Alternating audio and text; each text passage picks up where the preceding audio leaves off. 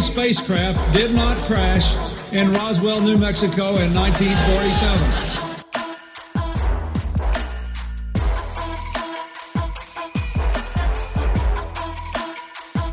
You know flat earthers, I guarantee it.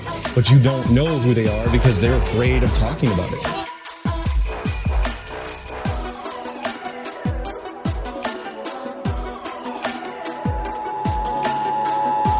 This is not a test. This is your emergency broadcast system.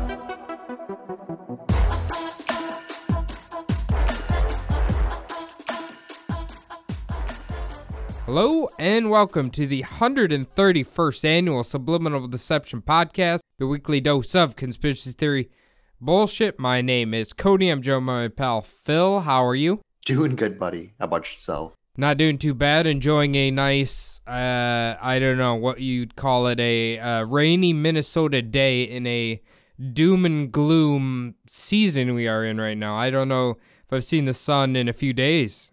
How about Arizona? How's that going? That's unfortunate. We actually had some pretty cold days for the past few days, but it got up to about 95 today and sunny. So pretty happy about that. Yeah. All right. Yeah, it's hovering around 40 to 50 here. We all know once Halloween's passed, it's just a waiting game for winter to show up. Waiting for the snow. Yeah, it's not pleasant, but it's something that we have to deal with every single goddamn year. All right, Phil. Well, you wanted to talk about a blockbuster hit that has just came out. Do you want to give us a little spoiler-free review on that bad boy? Oh, yeah. Well, I've got a pretty boring life, but I did actually go catch that new movie Dune in theaters this past weekend. I've got to say, it is pretty fucking long. So I haven't been to a movie quite that long in a while. So how long are we talking here? I think it might have been, including all the previews and everything, coming up on 2 hours, 45 minutes. So the actual movie felt like it was about 2 hours and 30 minutes almost. Not exactly sure, but quite a long time. Wow. Also, though, the worst part about it was the drink that they gave me. They actually gave me the cardboard straws, which are new since the last time I've been there. And pretty much these straws, I had to go get a second one because the straw completely disintegrated about halfway through the movie. So I was not pleased with that. So all right. Yeah, I've always thought about this. Obviously, we need to figure out a way how to get away from plastics, right? That's my opinion. Yes. There has to be something else besides either plastic or cardboard. Like, is there like no other substance that can hold up slightly when it gets wet? Here's my thing. So we make the cup out of that cardboard that has that coating on it so that it doesn't disintegrate with your drink inside. With your drink inside of it, it won't completely disintegrate. Why can't we just make the straws out of that? Why do the straws have to be made out of the same cardboard that cardboard boxes are made out of? I think I think it's a wax coating. Yeah, exactly. If we just make the cardboard straws out of that kind of, same cardboard, you could even cut up cardboard cups and make a straw out of that, and it wouldn't leave that weird taste with the drink or disintegrate into your drink. Right. So, yeah. Okay, so now we're off our soapbox. Would you recommend people watch this? No, I wouldn't. Okay. All right. It was on HBO Max or whatever. My subscription is going to be canceled in 2 days, so I don't think I'm going to make it in time to watch it. I didn't have that much interest. I don't think I'd ever seen the original. Had you seen the original? I've seen parts of the original. I did not enjoy it. This movie was actually better than the original. It's just basically I was watching some reviews of it on some other podcasts that I listened to, and they were saying that not only was it that long, but it was also only part of the first book or whatnot. Yikes. They had actually cut it in half. So that 2 hours and whatever minutes it was only part of that first movie. So holy shit. Well, I was pumped up to watch Halloween Kills. Obviously we're in Halloween season here. Yes. Did you, I suppose you probably hadn't watched that yet. I'm going to this weekend. I believe it's on Peacock. Yes, that's where I free. watched it. That's where I watched it. I'm gonna watch it there. Okay, I'm gonna give my spoiler review. I think it's one of those movies where you're either gonna have people who love it or hate it. Okay, it's one of those divides.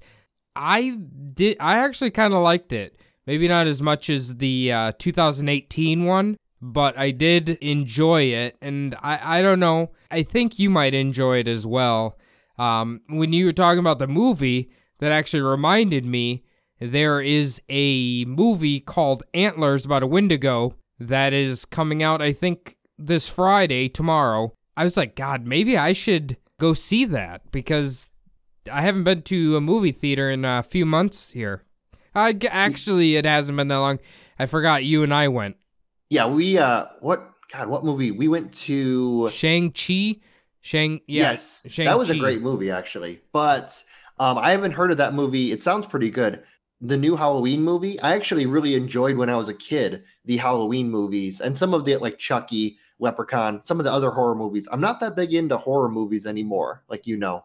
But, yeah, I mean, a good Halloween movie would be nice to see. I know they have the actress from the first movie back, so... I think if you remember the original Halloween, it's a very good... They bring back a lot of the characters from that particular film, so it's good in that fashion. The last thing I was going to say before we get going here, I don't know who thought this was a good idea, but did you see they have a Child's Play TV show now? Yes, I did see that was coming out. I believe it's on one of the streaming channels, or streaming networks, whatever.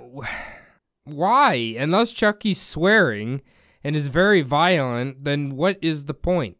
And also, like, Chucky's one of those movies where you have to, like, watch him get captured or killed or resurrected, whatnot, in one sitting. They're going to have him just murdering people all these episodes and just not get caught. Or to have it be like a long, platform type situation, it's not very good for a Chucky movie. A Chucky movie almost has to be condensed into like a 90-minute kind of medium. Dude, not really a series. So. Dude, Chucky swearing and being very offensive is kind of like what makes Chucky awesome, if you ask me. Like him calling everybody a bitch and you little fucker and stuff like that. Like, that's just Chucky. That's quintessential Chucky there. Well, yeah, it's a toy doll with the spirit of like a degenerate serial killer inside of it. Yeah. So, yeah, it's the whole thing behind it. But anyway, speaking of, I guess, dolls. Degenerate serial killer, actually. There you go. Take over, Phil. All right. These days, entertainment from the doldrums of everyday life is not all that hard to come by, whether it be movies, games, TV series, or even podcasts. There is more than enough to satiate all of society's need for distraction. Though, for the most part, people of the distant past were not quite so lucky, as long before digital streaming and even cable television, decent family entertainment was hard to come by, though this sustained boredom could be interrupted when the traveling circus came to your town and all of the excitement that it brought with it. Hell yeah, we all love the circus. I think I only went to the one in our hometown one time, and I didn't really realize the circus is terrible for all those animals. Yes. That they let all the kids ride. Yeah, they do look like some of the most depressed creatures on Earth when you see them up close. Especially, I believe they had a couple of elephants there. And you know how, like, when you can look at an animal's face and just see depression? Yeah. You very much so saw depression in those elephants' eyes. And also, it wasn't like a big-time circus either. It was a very kind of a white trashy circus that they brought to our town. Without a doubt. Did that thing come every year? Because I didn't feel like it came every year. No, I only remember it once ever coming to our town. Then maybe that's the only time I ever went. I believe that was the only time. I think I remember, I'm not sure what year it was, but I believe I remember seeing you there. I went with my family, but I do remember seeing you and your family there too, so. I think I was a son of a bitch who rode that depressed elephant, sadly, but Possibly. Maybe that elephant went crazy and just killed all the performers and then escaped. Yeah, hopefully. Good for it. Now, on July 6th, 1944, the circus, presented by the Ringling Brothers and Barnum and Bailey Circus, had come to the town of Hartford, Connecticut, setting up their famed Big Top inside of town on an open field. And they had actually shown up later than they had planned, which in, I guess, what I have read for the circus, their missing a performance is considered bad luck. And they actually did miss their first scheduled event, though over 7,000 people would attend the next day at a matinee, piling into the 500-foot long Big Top for this much anticipated show. 500 foot long does not seem that big to haul that many Connecticut people. Yeah, I mean, I was kind of looking up some of the Barnum and Bailey's Big Tops, like how big they were, and apparently, like for this time, 1944, this is kind of a benchmark in the circus. You'll find out why. The capacity of this Big Top was 9,000 people. God damn. Okay. So I guess it would hold them all. Did they say what made them late, or they were just being carnies? Well, I mean, carny behavior, they're probably just showing up late all the time. But apparently they were just kind of late coming into town. Gotcha. Okay. I guess 1944, They ain't got the greatest transportation ever.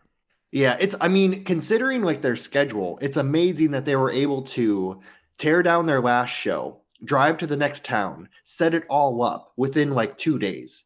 It's pretty amazing that they were able to like keep this up.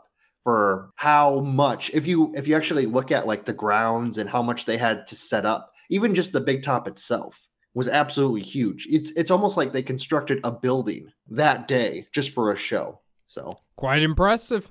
Yeah. And I mean, I will have pictures up of the Big Top on the Instagram account. So you'll kind of see like the inside of it. It was a pretty huge like area. So like you could easily play a game, not even of football. You could play a game of soccer inside of that area. It's very big then. Definitely. About 25 minutes into the show, just after the Lion Tamers performance, and just before the Flying Wallendas took their positions to perform their world-famous trapeze act, a small fire had actually started on some grass between the men's bathroom and the Big Top. Now, this fire would quickly spread to the southwest canvas wall of the tent. It's believed at the time that it may have been started by a careless tossing of a cigarette. Now, the fire would quickly rage out of control when it met the tent's canvas, which had actually been waterproofed with a treatment of 1,800 pounds of paraffin wax and cut with 6,000 gallons of gasoline. The fire would grow to a height of over 100 feet, which of course would terrify the crowds. Okay. How do you waterproof it? Mixing, I don't know what paraffin is exactly, but gasoline, yeah, we all know that will set some shit on fire. Obviously, of course, it's an asshole who threw his cigarette out there. I assumed they just allowed you to smoke inside of the tent. So I guess they're lucky that it was outside for at least now. Yeah, so the rumor was that it was a tossed cigarette that started this fire. That was an early on rumor of how it all started. So the 1,800 pounds of paraffin wax, it basically just kept the water from destroying the canvas, I'm guessing. And that wax, so it wasn't so thick, they cut it with gasoline. I've also seen that in an article, it may not have been cut with gasoline, it may have been cut with kerosene. But, I mean, they're both highly flammable substances. Yeah, they might as well have just put, like, rows and rows of TNT sticks to try to make it waterproof at that point. Yeah, I mean, if we were talking about another flammable fluid, we would say they might as well have just thrown gasoline on the tent. But literally, that's what they did. So, okay, well, I guess in hindsight, maybe not the best idea. No, definitely not. So, as the performers began to notice that the tent was becoming engulfed in flames, one of them actually yelled out that the tent was on fire. This actually made the leader of the circus's band, Merrill Evans, alert the band and begin a rendition of The Stars and Stripes Forever, which was actually a signal to the rest of the performers and circus crew that something was terribly wrong or just plain not going to plan with the circus. Now, ringmaster Fred Branda would urge the audience not to panic and to leave in an orderly fashion. However, the power had actually failed, and he could not be heard at all. Branda and the ushers were unsuccessful, trying to really just maintain order and keep the panicked crowd from trampling each other. Okay, you know, the second someone says "do not panic" in a large, crowded area, I'm pretty sure they panic immediately, even though they couldn't hear them. Interesting choice of songs there, that they play that song to mean that something's bad's happening. Yeah, I'm guessing that that's a song that they play that people won't really notice is out of place, but the crew and the performers would notice that that song's out of place. Because you kind of have that the circus music in your head from all of the, you know, the media and everything, like movies, and if you've been to a circus, you have that music in your head. They pretty much play the Star Spangled Banner right away at the beginning of the show, and then they play that circus music throughout the rest of it. Gotcha, okay. Yeah. All right, well, so far in the story, this sounds terrifying. Yes. Oh, and it becomes absolutely fucking terrifying when you start to hear the rest of it. Okay. Now, hundreds of patrons began mobbing the exits, trying to escape from the big top. However, most of them were blocked. Now, this was due to the crew having placed animal crates next to the exits to prevent the escape of any animals. This would cause mass confusion as spectators, whom had rushed to the exits of the tents, all while the large chunks of burning canvases plummeted down on top of the herds of fleeing humanity. Now, attempting to escape by any means possible, many of the patrons would try doing anything, including ripping away at the sidewalls of the now burning canvas. This was all while the flames grew rapidly all around them and the tent filled with smoke. Damn. Okay, yeah. So basically when the fire hit the big top, the canvas, it essentially ignited the whole thing almost like simultaneously. Yeah, I mean, the flames grew up the southwest wall and then just kind of went all around the big top. Okay. I mean, the dome structure and then all along the walls. So yeah, that's pretty scary. You're sitting inside of that, and there's just like flaming pieces of the canvas coming down. Probably, that'd be scary. And all the smoke, yeah. Yeah, you're just immediately surrounded by fire. Ooh. So even with the attempts to subdue the flames by the crew of the circus, and as you can see the picture below, there's a quite famous picture of a clown carrying water. His clothes are very singed from like trying to fight the fire. Many of the crew were carrying water back and forth, trying to put out the flames. Yeah, I can see him there. He's wearing very baggy pants. Yes, yep, he's wearing kind of what you would think a 1940s clown would wear. Now, even with these attempts to subdue the flames, the fire engulfed the big top in less than 10 minutes. That burning through the poles and the ropes which were holding the tent up. This would cause the remnants of the flaming big top to crash down on whoever may have been left inside the now flattened burning tent. Oof, that's brutal. That's Definitely. That's horrible. It's like having a flaming blanket thrown on top of you. Yes, I mean there are. I'll kind of get into the acts of heroics from inside the tents of, you know, people doing anything they could to save each other's wives, save other people's wives. But I mean, the panic, the fire and the smoke alone are terrifying. But when you have a crowd of 7,000 people, including the crew and the performers trying to get out, that would be insane. Yeah. Yeah. I hope this circus has a Robin type character here. You know, because he was created in a circus. No, his family was in the circus, right? Yeah, his family was killed during the circus. They were trying to, I don't know if they were trying to help people escape the people attacking the circus or if they were trying to fight them. But yeah, his family was killed. Now, by the time that the fire rescue officials came to the scene, they were able to actually put out the blaze, but over 700 people had been injured already. This was also with 167 who had passed on, most of which had died from smoke inhalation, with others either passing away from being trampled by the escaping crowd, falling from the top of the bleachers, trying to escape the flames, or from being crushed by the falling of the canvas and eventually the big top on top of them. God damn. All right. I mean, I guess it's less dead than I was expecting, but obviously that's a shit ton of people. Yeah, another scary part from inside the tent, I heard one description saying that paraffin wax was actually falling down from the roof of the tent and kind of acting like napalm, like sticking to people as it was burning. Damn. They got, so basically it was like what the Dothraki guy did to Khaleesi's brother, pouring that with the liquid gold on top of his head. That's what it reminded me of. Oof, what a horrible way to go down. Like literally, if isn't this what happens if you get lit kerosene on you? It like sticks to you.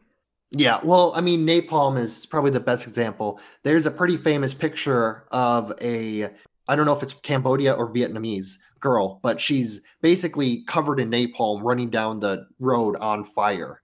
Yeah, it's pretty grisly pictures, but I mean, it sticks to you and it's burning your skin while it's just kind of hanging on you. Yeah. Ooh, that's rough. Now, after the tragedy, many stories of heroism emerged from that day, including adults picking up stranded children and carrying them out of the flaming tent. Also about one of the performers running towards the stage to rescue Frida Prushnik. Frida was the armless and legless woman of the circus. He rushed to her safety as she had no means of escaping on her own. Oh, okay. Well, that guy or girl was very thoughtful. Again, I don't mean to sound this way, but when you watch shows on TV and you have like I don't want to say freaks, but that's what they would call them back then. Yes. They're all from Russia. What is going on with that? Yeah, I'm not exactly sure. Eastern European, it seems like. Yeah. A lot of you see a lot of the stories of some of them come from like Russia. Yeah, Eastern Europe. A lot of the circus performers too. They always talked about a lot of them being like from Czechoslovakia. Very interesting. Well, I'm glad Frida escaped the tent, or someone was daring enough to help her, because obviously, like you said, she was not able to do that on her own. Yeah. Also, another pretty famous story was the famous trapeze group, the Great Wallendas, who were actually like performing while the fire began to engulf the big top, would actually save hundreds of lives on that day as they quickly began cutting holes in the side of the tent walls, and also would start to shove animal cages to the side. This would allow circus patrons the opportunity to escape the tent. Okay, very admirable of those folks there. I suppose they would be probably the most nimble people in that tent that day. Yeah, and they would also probably have been one of the first people to have seen that the fire was coming up the sides. When you're a patron of the circus, you don't really, if you're in the audience, you don't really know what's going on. But if the circus is kind of your home, if it's your job, and all of a sudden you see the flames growing, you kind of know like where the exits are, and you can see that, you know, there's shit blocking it. We have to move it. So, I mean, Great on them for not just escaping themselves. Right, just like swinging their rope and then doing a somersault out of the tent or something. Out of one of the tent flaps? Yeah. They're just like throwing their whole family out of the door. They're just swinging back and forth, tossing themselves out. Yeah. Hell yeah. Now, there are some claims that the casualties were even higher than what was reported, with many of the injured actually leaving the city and seeking medical treatment in their own hometowns. This was because a lot of the tickets were either given away or sold in the smaller towns in the region. Now, also, according to one of the articles that I read, many of the tickets were actually given away to transients and drifters. and were supposedly not counted among the injured or deceased in the total account of the casualties because no one ever claimed them. And basically, this was because it was a matinee show. A lot of the men were at work. You have to remember this was 1944. This was during the pinnacle of American production for the war effort. So a lot of the guys were at work, and a lot of the women were at work too. But the crowd was mostly full of women, children, and older people. Gotcha. Okay, so they're getting the death count kind of based off backtracking from ticket sales. Is that how I'm reading that right? Well, of the reported missing. Okay. I suppose that makes it maybe not the most effective. Well, I suppose for this time, maybe that is the most effective way to do that. Yeah. I do have a list that I put it in the show notes, the website for it. It's right there. Probably not going to go through any of the names. If you look at it, you notice that there are so many names of people with the same last names. And it also shows their age too. A lot of the people who died were in part of the same family. There was one family's name where it looked like it was the grandma, the grandpa, the daughter, and one of the granddaughters, just because of how the ages kind of staggered perfectly. The grandparents looked like they were in their 80s. The grandpa and grandma were both 81. So it's one of those situations where it looked like it took out like a pretty large portion of this family. Gotcha. Okay. You'd think, like in that particular scenario, some of their family members would have came and said like, "Hey, they're missing." You know what I mean? Yes. Yeah. With a lot of the people on the list were actually their family members had come to try to find them and reported them missing. So that's how a lot of these names came about. There was also, after the fire, they were picking through the remains, trying to find, if they could find any people, identify. Also, it was a lot harder back then too, because there wasn't a database full of people like there is now. There wasn't DNA evidence, all of that stuff. Right. So, that's a very valid point. Definitely. You're actually hoping more to find like stuff on their person. Like personal effects. Some sort of ID they're carrying with them, something like that. Some sort of identifying item or something, you mean? Yeah, like a ring, a necklace, that kind of stuff too. A lot of people didn't really have tattoos back then. So that also wouldn't have been, easily to find. Like something like now, everyone has identifiable tattoos pretty much, Yeah, you remember back then, the only people who had them were like STD-ridden sailors, apparently. Yeah, sailors or bikers or people who everyone thought were criminals, pretty much.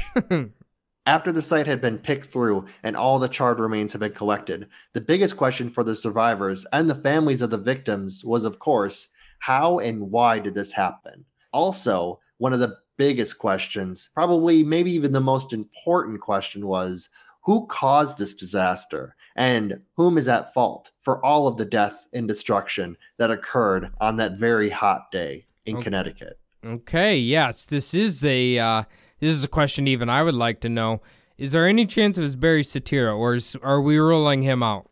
It possibly could be. You never can rule out Barry Soetoro. Also, I believe that Jeff Bezos, with his large mental capacity, could have traveled back on just his brainwaves alone and caused this fire. I was going to say, well, I don't think Bezos would smoke because it's too expensive for him. But there is the picture of Obama smoking. That's kind of a famous picture. Yeah, I'm pretty sure Obama smoked for quite a while. He might have claimed that he quit during his presidential time, but it's pretty hard to just kind of quit cold turkey. Yeah, so, if you're a longtime smoker, you never truly quit. Yeah, either you switch to vaping or you just miss it every day of your fucking life. Yeah, or you just smoke like if somebody has one. Yeah, exactly. Like I mentioned before, one of the first and most popular excuses early on was that a man had flung a lit cigarette carelessly down near the men's toilet in some dried out grass next to the big top. Now, there were actually, some people who were blamed. Involuntary manslaughter charges would be filed against 5 officials and employees who had been working for the circus and were in connection to the tragedy. Now, 4 of these men would eventually be found guilty, though they would all be pardoned shortly after. The circus would pay $5 million total in restitutions to the victims and the victims' families. For the 40s, that's a pretty banging number. That's quite a bit. Yeah, that's a pretty decent number. I didn't do like the calculation for how much it would be, but you got to think back then, if you had $5 million, you were, one of the most wealthy men in the country, probably. So yeah, I suppose it's also split up between how many thousand people as well. Yes, this is split up between hundreds of people. Yeah. Yeah. So, I mean, have you ever gotten one of those things where they're having like a class action payout? Yes. Like I think Wells Fargo or something did it, and it'll be to like 1 million people and you get like 20 cents.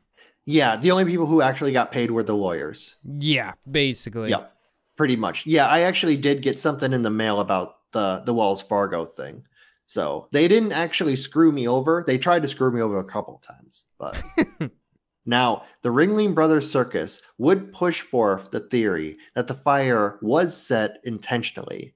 And on May 17th, 1950, a 21-year-old man by the name of Robert Siege was captured on a farm in East St. Louis, Illinois. He was actually extradited to Centerville, Ohio, where he was under suspicion of an unrelated separate arson. Now, while he was being interrogated for this arson, Siege would actually confess not only to the suspected crimes of the arson, but also to 4 acts of murder and 25 to 30 separate arsons. This would include the Hartford Circus fire. Interesting. Okay, so you're saying we have Mr. Robert Siege is in fact a serial killer.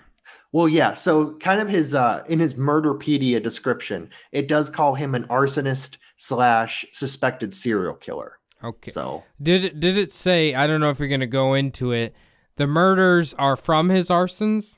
Well, no. So he does obviously have, if he did allegedly, possibly set those fires at the Hartford Circus, then those would be, 167 murders that he committed just from the fire. But all of the other murders were not, they were all violent. They were not, gotcha. They were not arson. They were not, I don't know exactly if you would call that as a result of arson, but no, they were all like his first murder. I'm going to mention in a bit, but it was by, bashing someone's head in with a rock. Okay. So, all right. That's all I was curious about.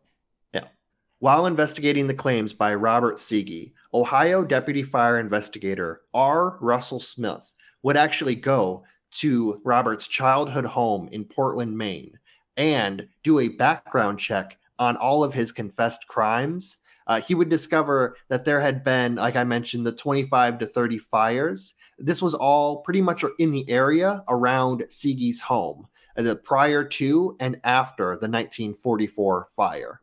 Siege, on top of admitting to the main circus fire, also admitting to setting 2 smaller fires at that same circus in the days leading up to the big fire. This information hadn't actually been made public. So he kind of knew this, even though it wasn't in any of the papers, which if you listen to Small Town Murder is they withhold information. I'm not sure if they did it back then on purpose, but it's one of the big things that they do. They withhold information just to see if the suspected person knows about it so that they're not, a faker when it's like somebody who just wants to confess. Right. If I had to guess, 40s, the police officers didn't withhold information for intelligent purposes. I'm guessing they were a bit sauced and then just completely forgot. Yeah, the whiskey hit them a little hard. They were probably, in this area of the country, they were probably Irish. So they had the Jamesons. I was also thinking, when you're saying the fire department finally showed up, I was like, I bet they were blasted too. Oh, potentially. Yeah, it was a hot day out, so I'm sure they had refreshments. Actually, they were talking about the water truck that the circus had. Apparently, they didn't park it on the circus grounds. Apparently, it was many blocks away, and they weren't able to get to it before the tent completely burned down. You know what? When you need something, it's never where it's supposed to be. Yeah. On top of the gasoline and paraffin wax, that was one of the other accounts of neglect for the circus. So those fires that I mentioned, those two there were some ropes that had caught fire while the circus was in Portland, Maine. And also a tent flap had started on fire in Providence, Rhode Island. Neither of these fires got out of control, and they didn't cause any damage, or there were no victims of the fire. Okay, but what you're saying is because he had mentioned these fires, but it wasn't public knowledge, it's pretty certain he did those two smaller fires like you mentioned. So there is some controversy around his confession, which I will get to in a little bit, but he admitted to setting those fires. Now, he was with the circus at this time, so it's not unheard of that, he would have known possibly that these fires were set and could have taken credit for it. And that's how he knew about it without it being in the papers. But it is one thing that he did say he did say that he committed these two smaller fires. Gotcha. Okay. Yeah. Now, the investigator also interviewed Robert Siegey's sister, Dorothy Thompson, and she told the investigators that her brother, as a young boy, had actually set two fires inside of their home. So that's kind of one of the things where there's a prior string of, what leads up to an arsonist. He was setting smaller fires inside the home. Yeah, so. He really likes setting fires. Yes. There was also a part where they were talking about how his father was a real asshole, and one of the punishments was he would hold his son's hand over a flame and kind of burn his hand as punishment. So they think that might be kind of where it may have started from. Jesus. That's pretty bad. Yeah, that's something that he didn't. He actually gave a 1994 interview. He claimed to not remember how his father punished him during that interview, but it was during the 1950 interrogations that he claimed his father had done that. So, gotcha. Okay. Now, during his interrogation, Robert Siegey claimed that he had had a vision of an Indian on a flaming horse, which had told him to set all these fires, and that he had blacked out until he had realized that the match was lit and the fire was set. Siegey also told the detectives that he had met and had unsatisfactory relations with a girl near the Hartford Circus grounds before the fire. He recalled that he returned to the circus grounds just after 2 p.m. The 2 p.m. performance began. The fire actually started at the tent around 2:20 p.m. There's also a quote from him. "I was still nervous and upset, and as far as I know, I thought I laid down and went to sleep, and then there was a strike of a match again, and then the red man came." And that's what Siegey recalled. Okay. That's from the Murderpedia page on Robert Siegey. All of that stuff. Okay, so from what we know, or what I know about some of these guys, the murderers and whatnot, him saying he had a vision about a native on a flaming horse, I would assume is his way of compartmentalize him setting the tent on fire and killing all those people. I get it. Kind of like how they telling themselves that it's okay. Do you know what I'm saying? Yes. Yeah, I know what you're saying. Yeah, and I'm assuming if we believe his story, he had relations with a girl, and then he probably went into a rage and set the fire. Is that kind of how I'm reading that right? Yes. Well, that's his claim during the 1950 interrogation. I also did read in one of the articles that seeing a flaming man or something on fire is kind of, among arsonists, kind of common. Having something tell you to set something on fire or to start a fire. Ah, interesting. Yeah, which I hadn't actually heard before. I'm not that big into the true crime stuff, so that was kind of news to me. Yeah, that is I hadn't heard that either, but I guess it makes sense. Yeah, not exactly. I read it in one article, so it wasn't a science article. So who knows who wrote it, but gotcha. It's kind of interesting. I'd never heard it before. Gotcha. So I was also going to mention, too, that the investigator actually went and kind of looked back at his school records. Apparently, he had failed every single class in the 6th grade The school had done kind of an examination on his intelligence and found that he had I believe it was a 78 IQ. Okay, not the smartest fellow, then little Forrest Gumpy, but like the evil version. Yeah, so a little he was mistreated by his family, like I mentioned, and he basically ran away from home to join the circus. I'll talk about this later on during his 1994 interview. At a very young age, he got out of his home, joined up with the circus, and left town. Got away from them. This was after he would escape his house every single night and go out and set fires. Okay. Interesting. According to him during his 1950 interrogation. So I mean, sometimes a lot of these guys, like, they just, or arsonists, I guess, it's just like a compulsion. They can't stop themselves from setting fires everywhere. Yeah, almost kind of like them acting up or acting out, kind of against everything that's like maybe happening to them, I guess. I'm not exactly sure how the whole arsonist, like how their brain works, or like a serial killer, where it all kind of comes from. So Right. Now, on top of all of the fires, Siege also claimed 4 separate murders during his 1950 interrogation. This would include his first slaying, which was a 9-year-old girl. He claimed to have beaten her to death with a stone during a fit of anger. He identified the victim as Barbara Driscoll, 9, and said that she was killed on a riverbank at Portsmouth, New Hampshire on September 5th, 1938. His other victims were a security guard who had caught Robert Siege setting a fire next to a warehouse. This was in Portland, Maine on March 16th, 1943. He also claims to have killed a 12-year-old boy. He strangled him to death at a beach at Cape Cottage, Maine in 1943. He didn't know exactly when in 1943, but that was to best of his knowledge in 1943. Okay. He also claims to have killed a Japanese boy. He killed him in Japan while Robert Siege was in the army just after World War II. Okay, so isn't it kind of a weird timeline if he killed, okay, let's just say he killed these people while he was in, or let's just take the last 2, right? He killed these people while he was still in the United States, but then in the same year or year after, he was in Japan and he killed a Japanese boy? Okay, so I'll explain that a little bit. Okay, so in 1938, he would have been 9 years old. Oh, he would have been.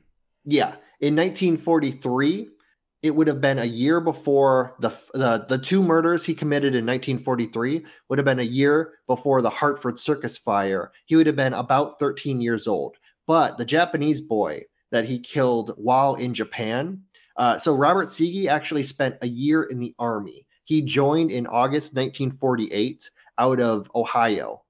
He had moved to Ohio after he had lived in Maine. He claimed during the 1994 interview that he did go to Japan. Okay, I gotcha. Okay, that makes sense. So, they're catching him for the circus thing quite a while after it had burned down. Oh, yes. Yeah, so 6 years after. Okay. So, yeah, he spent about a year in the army. I'm guessing he wasn't a very good fit. He said he wasn't a good soldier. So he said from August 1948 to August 1949, he was in the army. After he got out of the army, he went back to Ohio, and that's where he committed the arson that actually got him caught, though he would get caught at a family member's house in Illinois. Gotcha, okay. I didn't realize he was that young when he claims to have killed those people. Yes. So all of the murders that he committed, except for the young boy in Japan, were all committed before he was like 16 years old. Jesus. Okay. Yeah. I don't know if you're going to go into it more, but are we believing him? I mean, I'm going to go into it a little bit right now. Okay. So he was actually convicted of the arson that took place in Circleville, Ohio, which is the arson that got him caught. However, kind of the interrogation methods that they used a lot of it really kind of one of those situations where they didn't really believe him. He wasn't a reliable confessor because of a lot of the tactics they used with the psychologists. And there was a lot of claims of coercion. He even claims during his 1994 interview that he was just telling them what they wanted to hear. Yeah, you could see that. 40s, interrogation, 50s even, probably not the greatest. Yeah, exactly. And I mean, you got to think too, a lot of this was probably like state police doing a lot of it. A lot of it was coming, out of the Circleville, Ohio police department. That's where even like the investigator who went back and did all the checking up on his previous hometowns. Who knows exactly, like, was he connecting dots that maybe he was, weren't really there, that sort of thing too. There was also 3 other murders that he claimed, though he didn't have any dates for those murders or any names, and they couldn't really figure out who he killed during those 3 murders before his 1950 arrest. Okay, all right. That all makes sense. Yeah, and I mean, he also claims that he was brainwashed. So I did mention that he kind of had like a lower intelligence. So listening to him explain it is it's a little rough. He goes into a lot of conspiracy about kind of what happened to him during the 1950 interrogation. The next 8 years that he's in prison, he's eventually kind of let out of prison. He's sentenced to, I believe, 40 years in prison. He's let out after 8, but then he spends 3 separate stints in a state hospital in Ohio. So, okay. All right. Yeah. So like I mentioned before, Robert Siege would give a 1993 interview to Connecticut State Police detectives about the Hartford Circus fire. He claimed that he was only 13 years old at the time of the fire, though he immediately then after states that his birthday was on September 17th, 1929, which would make him 14 years old in June of 1944. It's not really that important. But I mean, I think that shows like maybe he really is not all there upstairs. Yeah, I mean, it had been a long time. It had been about 50 years since those events took place. That's true. So, I mean, it's just one of those things where he said he was 13. He actually would have been 14 if his birth date was correct. So, but who knows? I mean, records were a little sketchy back then. Who knows if that's his actual birth date? It's one of those situations too. Right. He also said that he doesn't believe that any one act or any one person actually started the fire. Right away, he claims that it was a very hot day in Hartford, and he believed that the sun was what really started the fire. During the interview, he also insinuated that there was a conspiracy to commit insurance fraud by the bigwigs in the circus.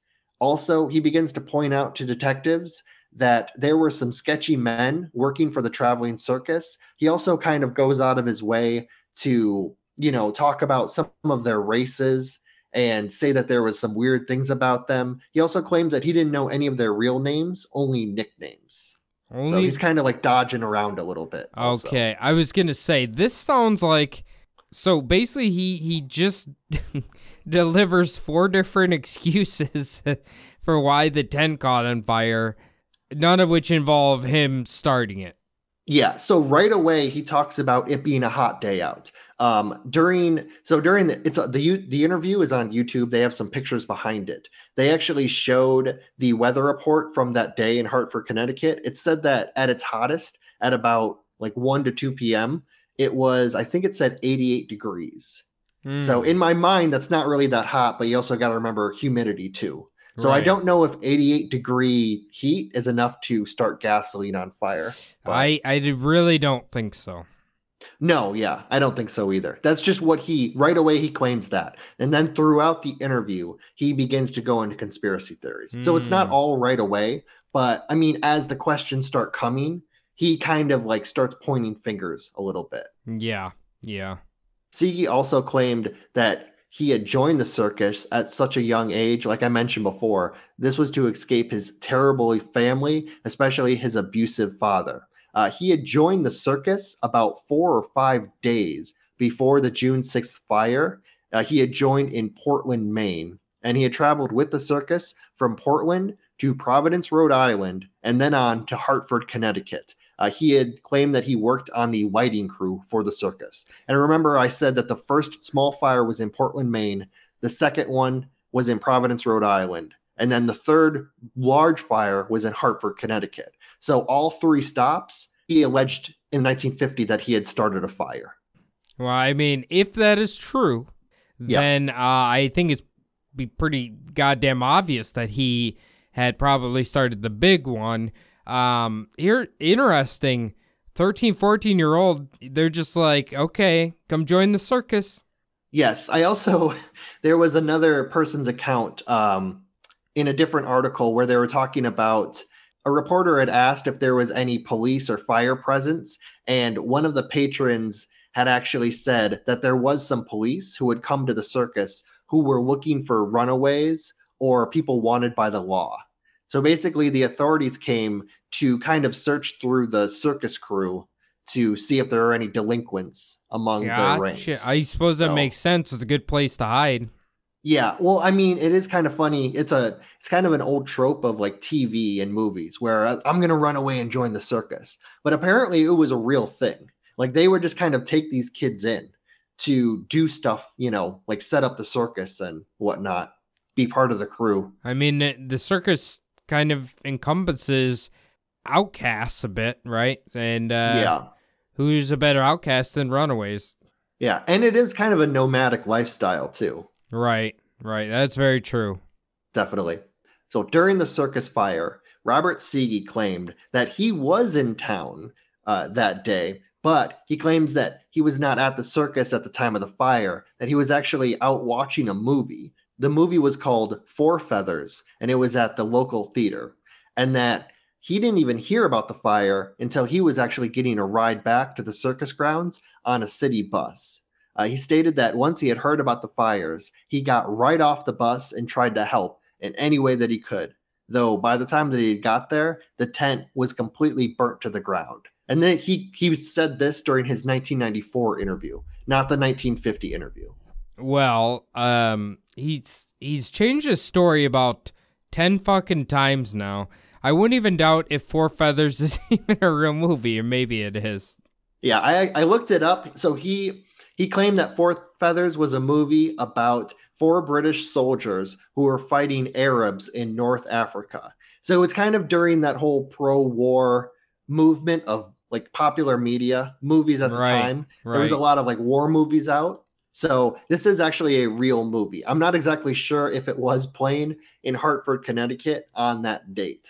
Well, maybe you need to watch Four Feathers instead of Dune. Maybe you would have had a better movie experience. Give us all a movie review on it. Yeah.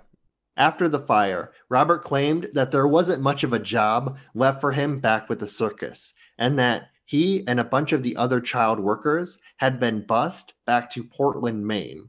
He also claimed that he had not been paid for any of the work that he had done in the 4 or 5 days that he had been traveling with the circus, which I can understand because they're not going to pay some brand new person who just jumped on the bus any money, No, absolutely not.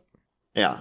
After Siege's days with the circus were over, he went on to move to Ohio in 1947. This is where he claims that he was wrongly arrested for arson in Centerville, Ohio in 1950, like I mentioned before. Eventually, he was sent to jail in 1950. He got out in 1958, and like I mentioned before, he spent 3 stints in Lima State Mental Hospital after that. Okay, do you know, did it say how long he was in the mental hospital, or was that like pretty much the rest of his life? I mean, he didn't give any exact dates. I'm guessing that it was kind of spread out. Okay. I know that he, had a much quieter life after he got out of prison in 1958, because he doesn't really, get arrested for much anything else. And he claims that the state mental hospital is where he was kind of really messed up and brainwashed. But this is all part of kind of the conspiracies too. And when you listen to him talk, it all kind of chops together. He kind of has like this weird kind of like when you listen to I don't want to, when you listen to a crazy person talk, they kind of like, they're having 3 conversations at once. Yeah. It's kind of like that. At the same time, he's telling you the story. He's also trying to figure out if the investigators are believing him. And he's also kind of feeling out to see which part of his stories, are going good or not going so good. Like, how the investigators, you can imagine how they are asking him like leading questions like, oh, well, if we do ever catch the person who started the fires, what do you think we should do to them? They're kind of asking him those questions. Yeah. And he's kind of at the same time, like trying to feel them out to see what he should say. So it's kind of hard because he goes off in different directions sometimes. Yeah, I mean, I could pretty much pick that up from what you've been telling me because this dude just seems to be have an excuse, multiple excuses for everything. Yeah. Like 10 minutes into the interview, he goes into this little rant about how kind of like where he didn't say insurance fraud right off the bat, but he said, oh, it's kind of weird how, they had all the insurance paid for all of the damages and paid off all the people. And isn't it weird that whatever happened, happened and none of them got in trouble? And then the cops said, oh, actually, there was 4 people who went to jail and they ended up getting charged with negligence and all this stuff. And he's like, oh, yeah, that all happened, blah, blah, blah, blah, blah. Like he was agreeing with them, even though he made this insinuation and then just completely covered it up with pretending like he knew what they were talking about. That sort of thing. Yeah. I don't know. I kind of feel like he's guilty. Yeah. I mean, honestly, it's one of those things where if you were listening to Small Town Murder and I bring this up a lot because it's my real, true crime. That's mostly what I listen to now. You would hear them basically get the sentence overturned or the, conviction overturned because there was such bad interrogation or, they had basically led them to give them a false confession or something like that. I mean, if you heard this on that show, you would think, oh, of course they overturned it, but you would hope that they retried them and looked towards the real evidence. Yeah. So he was never actually convicted of the Hartford, Connecticut fire because they never really had the evidence to show that he was ever there. So he never got convicted of it. Gotcha. So that's why he only did 8 years. Yeah, he only did 8 years of the 40. Also, I believe it might have had something to do with his mental state, is why maybe they got him out. I didn't exactly find why they let him out of prison after only 8 years when he was supposed to serve a lot longer than that. So you're probably right. Some sort of, he needed to go to the mental hospital or, you know what I mean? Something like that. Yeah, from his interview, it sounds like he got out of prison and then spent his first state at Weema State Hospital, like immediately. Yeah, that's probably what happened then. That's what I assumed. I'm just making assumptions, though, or speculating. But I assume it had something to do with his mental state. So in the interview, the investigators asked Robert Segui why he would claim responsibility to the multiple arsons and murders that he had confessed to while in custody. He claimed, like I mentioned before, that it was because that's what they wanted to hear. Also, that they wouldn't believe him anyway because he was a Native American. His daughter actually kind of chimes in right away while he's stating this and says that he was half Sioux and half Mohawk.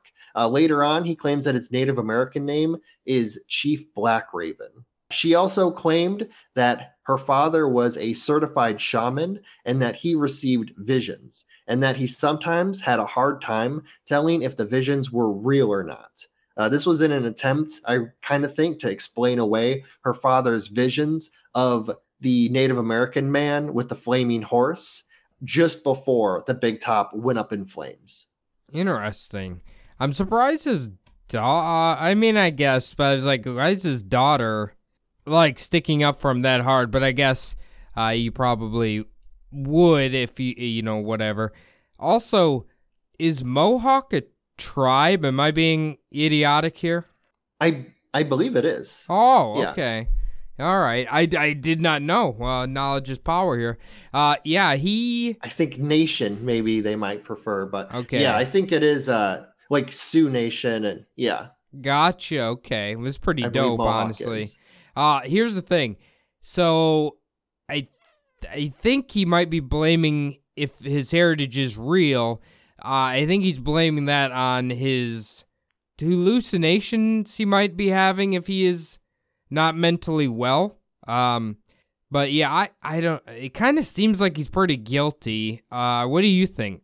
Yeah, I mean, so he actually during the interview pulls out a card that he claims on the back of it. Obviously, it's recorded, it's not videotaped, but he claimed on the back of it that it says that he is a certified shaman, and that it's basically he's saying it's certified that he has these visions. I mean, it's obviously, I don't know about, I didn't realize that you could become like a certified like shaman or someone who is certified as having visions in maybe whatever community that he's in. But it is kind of like a nice excuse for him to have, I kind of think. Well, here's the thing. Maybe he has these delusions and he can kind of fall back on his heritage. Oh, I got a card. That's okay. My delusions, I got a card. I'm just a shaman having a spirit quest right now. Yeah, exactly. Those kind of things. I don't know.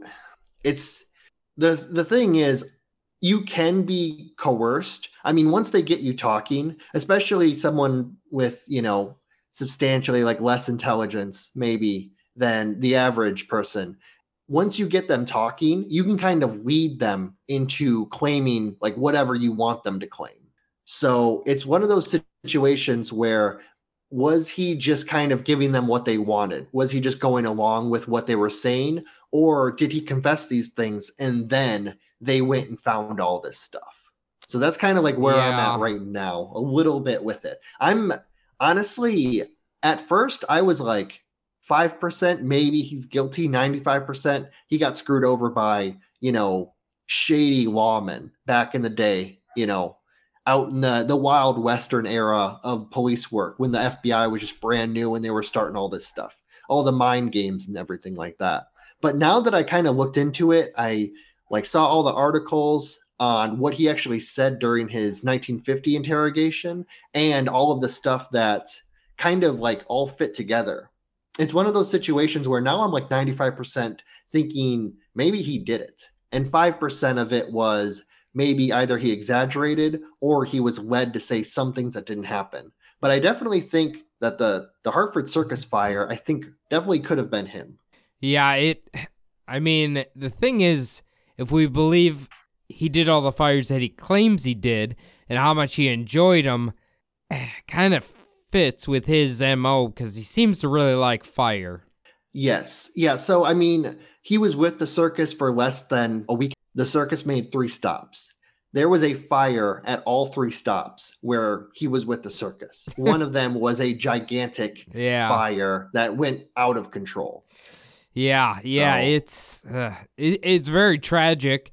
Almost 200 people died in that thing, and I can only imagine anybody who survived probably has quite a traumatic experience from living through that. So I don't know if this guy thought it was going to go up or is going to cause that big of a fire, or if he just wanted to start a fire. I don't really know on that aspect, but I think I don't know. I'm kind of in the tent that I think he did it, especially because of all the convoluted excuses he now makes or did make.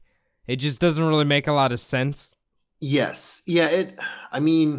Also during the interview, I kind of noticed, I'm just using how you kind of make insinuations. He was talking about the paraffin wax and the gasoline. He did seem like he sounded kind of angry about them using the wax and the gasoline mix, almost like he didn't maybe realize it or expect it. And he was kind of mad because maybe he just wanted to start a small fire and didn't realize it would, go up, completely take the big top down in less than 10 minutes and kill all these people, damage. I mean, also too, you got to think all the people who were around the tent, the people from the surrounding area that came in. There is one lady who was talking about hearing the screams of children from inside the tent and not knowing which of those screams was of her child.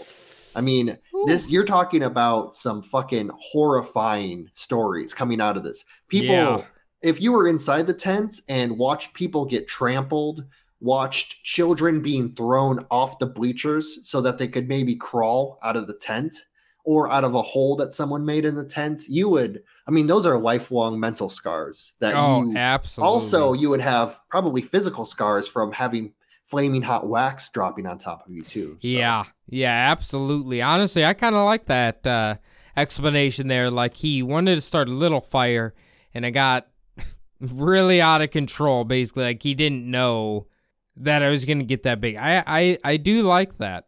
Yeah, his first excuse with right away, when he was talking about the 1950s excuse, he talked about being angry with I don't know if he had a failed sexual experience with a girl, or if it just wasn't as good as he thought it was, or if she turned him down. It didn't really go into it in any of the articles that I read. But when I saw that, I kept thinking about that behavior, like the serial killer kind of. Like the McDonald Triangle thing?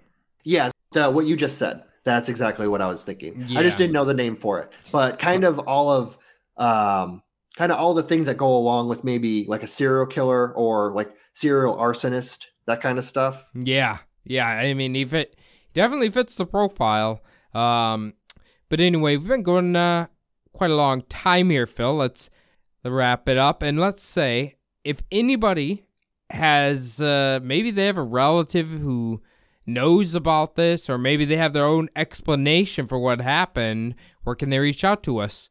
Yeah, or maybe even if they grew up in the area and have heard stories about it in the past. We'd love to hear from you. We'd love to hear from all of our fans. Anyone who wants to get a hold of us, they can hit us up on our email, subliminaldpodcast@gmail.com. It's a great way to get a hold of us.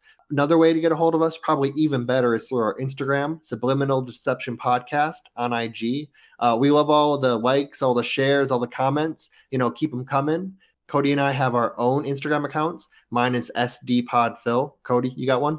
Yeah, follow me on Instagram at CodySabub. Apologies, I haven't been checking that nearly as much as I used to. You can also follow me on TikTok. Send me some funny videos at CodySabub as well. Last thing we need you guys to do is to log on to iTunes, leave a show 5-star review. Doesn't really matter what you say. Put your favorite event at a circus on there. I don't really care.